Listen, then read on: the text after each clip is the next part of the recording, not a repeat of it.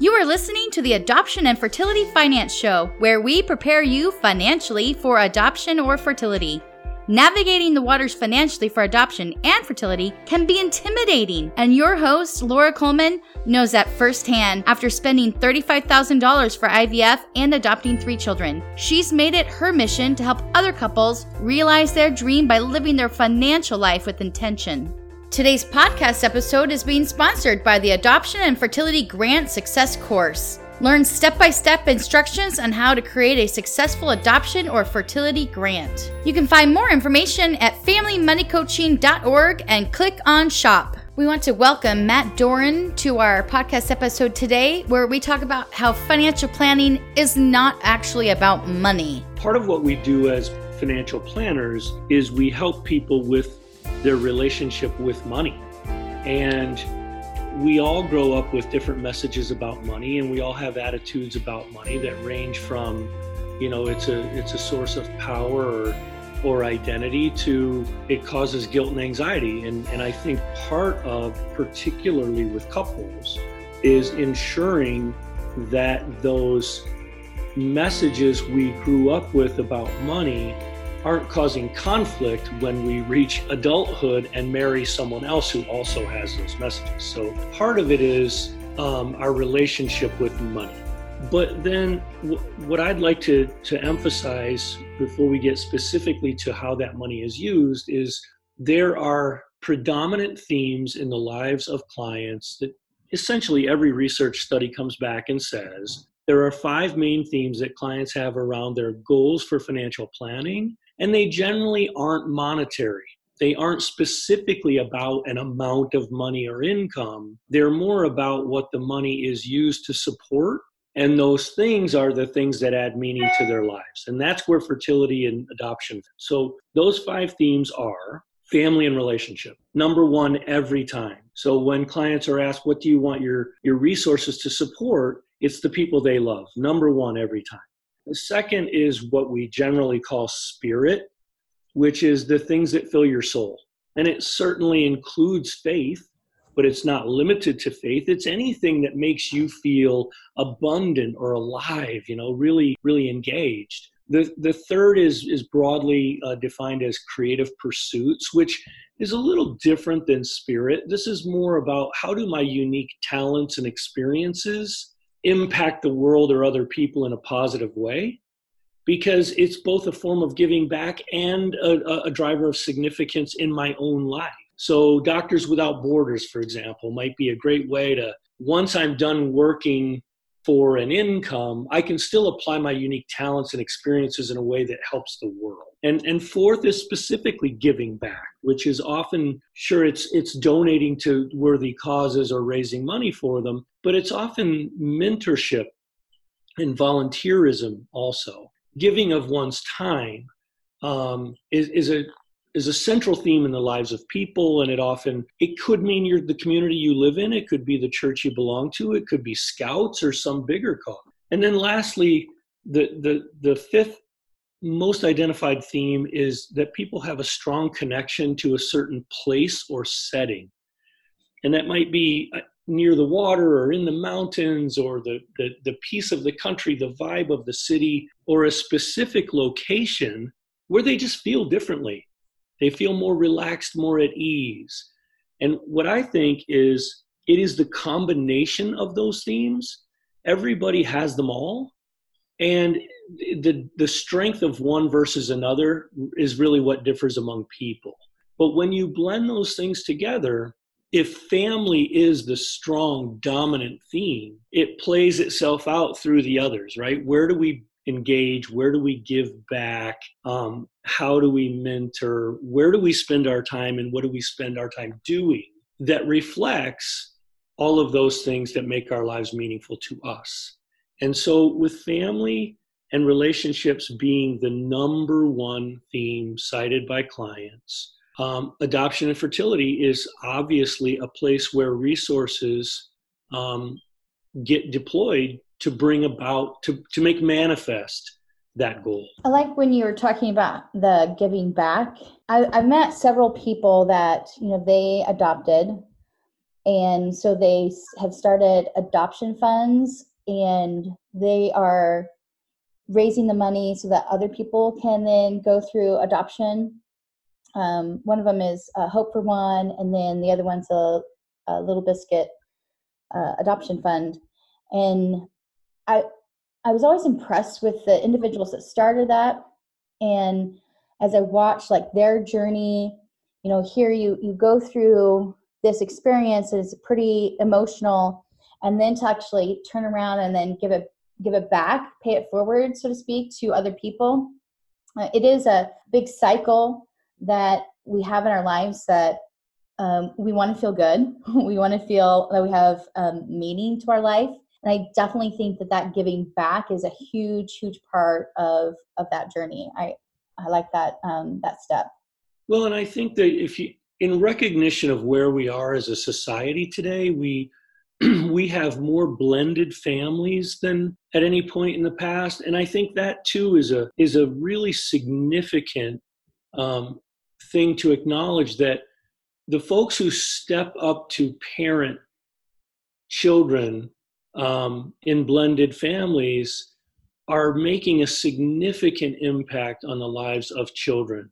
I think it's not by accident that my only two careers have been in education and financial planning. I actually taught elementary school for a long time. But I think the impact that people have on one another and the myriad of ways in which they create that or deliver that impact is something to recognize. And I think truly one of the greatest gifts we can give to one another is our time and attention.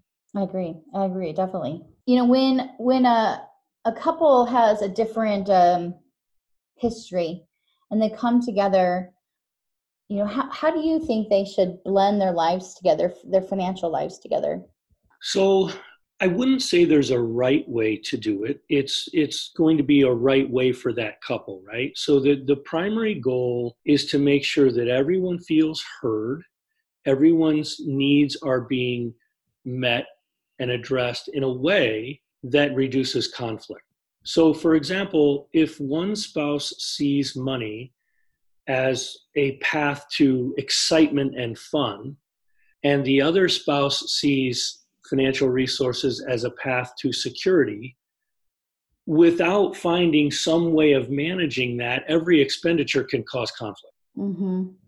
Right? So every trip, every purchase, every thing that one spouse wants to do can feel to the other spouse as if you're robbing from the security I'm seeking to create. And I don't think that's true. I think in many cases, people do operate quite well within the constraints of the resources they have. They just haven't clearly articulated how they're operating, right? And so if we just make sure that, hey, if these basic needs are met before we do any of those other things, then you can have guilt-free spending and everyone's needs can be met.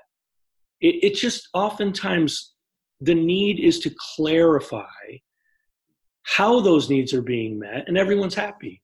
I like to think about guilt-free spending, right? People are going to spend regardless, including you and me. But wouldn't it be great if we could spend without feeling guilty about it? And it's not that hard to achieve. I like to call it a spending plan instead of a budget, because you are planning on spending that money. Yes. And you should. I mean, that's what makes life fun, right? I mean, we all like experiences and new things, and we like to upgrade our lifestyle as a reward for hard work. And I think that's normal. What unfortunately is also normal is the guilt and anxiety that come with it, and we need to figure out how to manage that. Yeah, I was just talking with a marriage and family therapist this morning about how our grief and our trauma and our sorrow affect our spending. And the things that happen in our childhood do affect the decisions that we make as an adult. Do you have any examples of that? Or yeah, I absolutely agree with that statement and do have examples of that. I think, like many others, I grew up in a household where we certainly didn't go without, but money was it was a constant concern, right?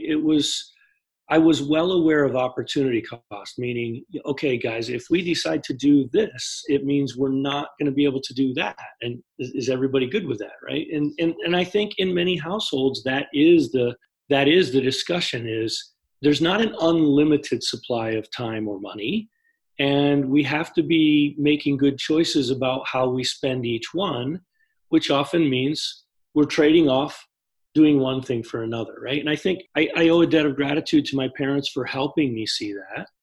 But I also think I grew up hypersensitive to those trade-offs, and it resulted in, for me personally, money representing security, right? So I've become what is referred to as an amasser of wealth, right?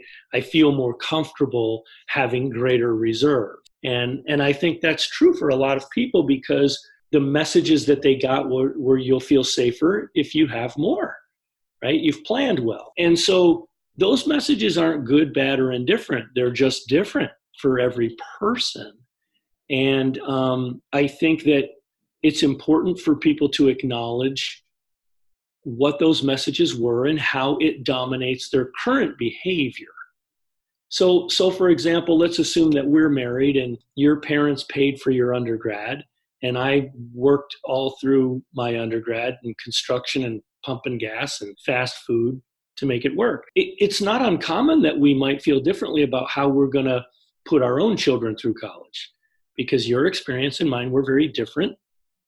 And we have to come to some agreement about how that's going to work, because you valued the experience of not having to worry about it, and I valued the experience of really, knowing its value because I had to work so hard for it. Now I have a question for you.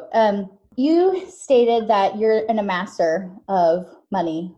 I am like that too. But let's say that you need to spend money on something. Adoption costs quite a bit of money. So does fertility. I mean, we spent $35,000 on fertility. And if you are an amasser of wealth and you have to have that security, how can someone deal with the emotions of having to fork over all of that hard-earned money towards something? I actually believe there's great satisfaction with doing exactly what you just said. And that is, the reason to be an amasser is that the money is purpose-driven, right? It's, if I amass the resources and align those resources with the values I have, I will have a much greater level of satisfaction in how they are deployed, as opposed to just willy-nilly siphoning off resources for pleasure, right? I think there's much greater satisfaction in saying, I've saved these resources for this reason, and now I'm able to do or achieve or proceed with what I've always wanted to do. It's tremendously gratifying, as opposed to the short-term pleasures and distractions that media and marketing, the effects that media and marketing have on us, that often pick our pockets for things that just make us feel good for a few minutes. Have you ever heard of the book called Happy Money? I haven't. I think you would really enjoy it, because what you just said, they talk about that in this book, that you want to spend your money on things that truly give you pleasure and have meaning, and they're not frivolous things that you're just spending it just to spend money. Right. And that we have to have the emotion behind the money. And I'll make sure I put a link to that book in the show notes. But I agree with you that you need to purposely spend your money instead of just, I'm just going to buy it. Oh, this is just a momentary pleasure. And you have that excitement for a little bit, and then it dissipates, and then you get depressed because you spent money on something and you're like, why did I spend money on that? Right. And I love ice cream, but I'm not sure that the fourth or fifth bite of ice cream is as satisfying as the first two. That's so true. It's really just a matter of allowing ourselves to have those momentary pleasures too. But in an amount or in a way that doesn't distract or detract from the long-term ambitions. It's not like all of our joy should be postponed. It's just that when resources and values are aligned, satisfaction levels are much, much higher. Right. And the anticipation, part of like a vacation is the anticipation to that vacation. Yes. And the pictures that came from it that provide joy and memories for a long time after. And it's one of the reasons why you hear people talk so much about experiences, add more richness and context to our lives. Yeah. I totally agree with that. So now, how do you feel about debt? Well, I think that debt is a tool, and there's nothing inherently wrong with debt itself. It's how it's used or structured that causes problems. So, for example, I generally believe in being debt-free because of the emotional freedom that comes with it. That said, some debt, people couldn't generally acquire a home and live in the environment and attend the schools and the things that make their lives meaningful and raise the standard of living over time without the tool of debt. Okay, so the structure of the debt, the use of the debt, the terms of the debt are very important elements to examine. And generally speaking, consumer debt that's non-deductible and high interest and paid for something that was fleeting is unfortunately a sign of the times. And I think that debt can obviously cause tremendous problems, but some debt is truly just an investment, right? I'm using money as a tool to enrich my life, my knowledge base, my opportunity to earn income, my ability to live in a place that offers safety and comfort and good schooling for my family. So debt in itself is not evil. It's just that the easy availability of credit and the strong marketing messages pushing people into using debt in ways that are harmful. So a lot of times I hear couples say that they want to borrow money to do adoption or fertility. I understand that desire to, you almost have a sense of urgency, especially if you're like, 35, 40. I mean, I was like 36 or I think I was 36 when I went through fertility. And so there is a sense of urgency, like I get that, but should someone go into debt to do fertility and adoption? Because it is an investment, but then there's this other side of things of, well, you got to pay it back. So what are your thoughts about that? Well, I think that one would be, it's easy to speak generally, and the specific recommendations would obviously be unique to the people you're talking with. Right. But in general, in addition to your family of any kind, but particularly a young child, brings with it additional costs, okay? So if the resources are to make that happen are being borrowed, and then there's the increased cost of a growing family, I would say that's probably going to be challenging. So it would be far better if the resources for the adoption or the fertility procedures were already saved, because it would show a discipline and an ability above one's consumption to absorb increased costs, right? The ability to save is a discipline. And so if that discipline were already in place, it would bode better for the increased cost going forward of having a child. Mm-hmm. So the only time maybe I might feel differently about that is if there was a known windfall coming. So there were some kind of stock grants or options maturing, or a note receivable that's due, or the pending sale of something, right? That might mean the borrowing is really a bridge to a known influx of funds. But if it was just gosh, we really want to move forward on this, and without the sort of structure in place to support it afterwards, it could be challenging. So let's talk a little bit about financial planning. Yes. So we've got our different pots of money, the regular monthly bills and our goals and our personal spending and our retirement. I understand the rule of 72. And when I was 21 and someone explained the rule of 72 to me, it was like this light bulb went off. And I was like, oh my gosh, like if I could just save like $100. But $100 when I was 21 was like a lot of money. Yes. Right? And I'm like, I could be a millionaire. Like, that would be so great. But if you're saving specifically and pouring all your money into trying to fund an adoption or fertility, but you also have this like this retirement, like off in the distance, like it's going to happen one day. I mean, should you put that off, or should you put a little bit in, or how should you reconcile the long-term retirement with your immediate goals? So we call this cash flow planning.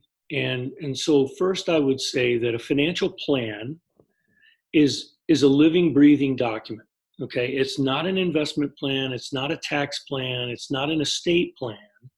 It's an aerial view of the entire system that includes those things and much, much more. So it provides the vision for decision-making, like what we're discussing right now. And it also creates the flex that's needed between the components of the system to adjust for change. And so I think sometimes when people hear the word plan, they hear rigid. It's not a rigid set of instruction. It's an aerial view that allows you to look at the whole system so that you can accommodate for change. And I think that depending upon the urgency of the goal, we have a discussion about, well, what could we do to accommodate that goal? And where can we make adjustments that won't harm you long term, right? I do think that most Americans operate on somewhat of a bucket system where they're contributing money to lots of different buckets, and they should. In their minds, they're separate pots of money. And the attendant circumstances that go with that, however, are that I feel like I'm making an inch of progress in 100 directions, right? It takes a long time to see my progress because it's going in so many different places. One thing I think that financial planning does offer for people is the ability to say, where could I double down without harming something else so that I can accelerate my progress toward one thing or another. And that's very reasonable to say, I do have some urgency around this goal and I'm willing to work a little bit longer if that's what it means, or I'm willing to sacrifice the amount I eat out, or the vacations I take are every other year instead of every year, if it means I can achieve these other things that are meaningful to me. And it doesn't always have to mean sacrifice, honestly. Sometimes there's just efficiencies to be gained in the system that would allow you to accelerate your progress. How can people find you, Matt? Great question. So my firm is called Sage Wealth Planning, and our website is www.sagewealthplans.com.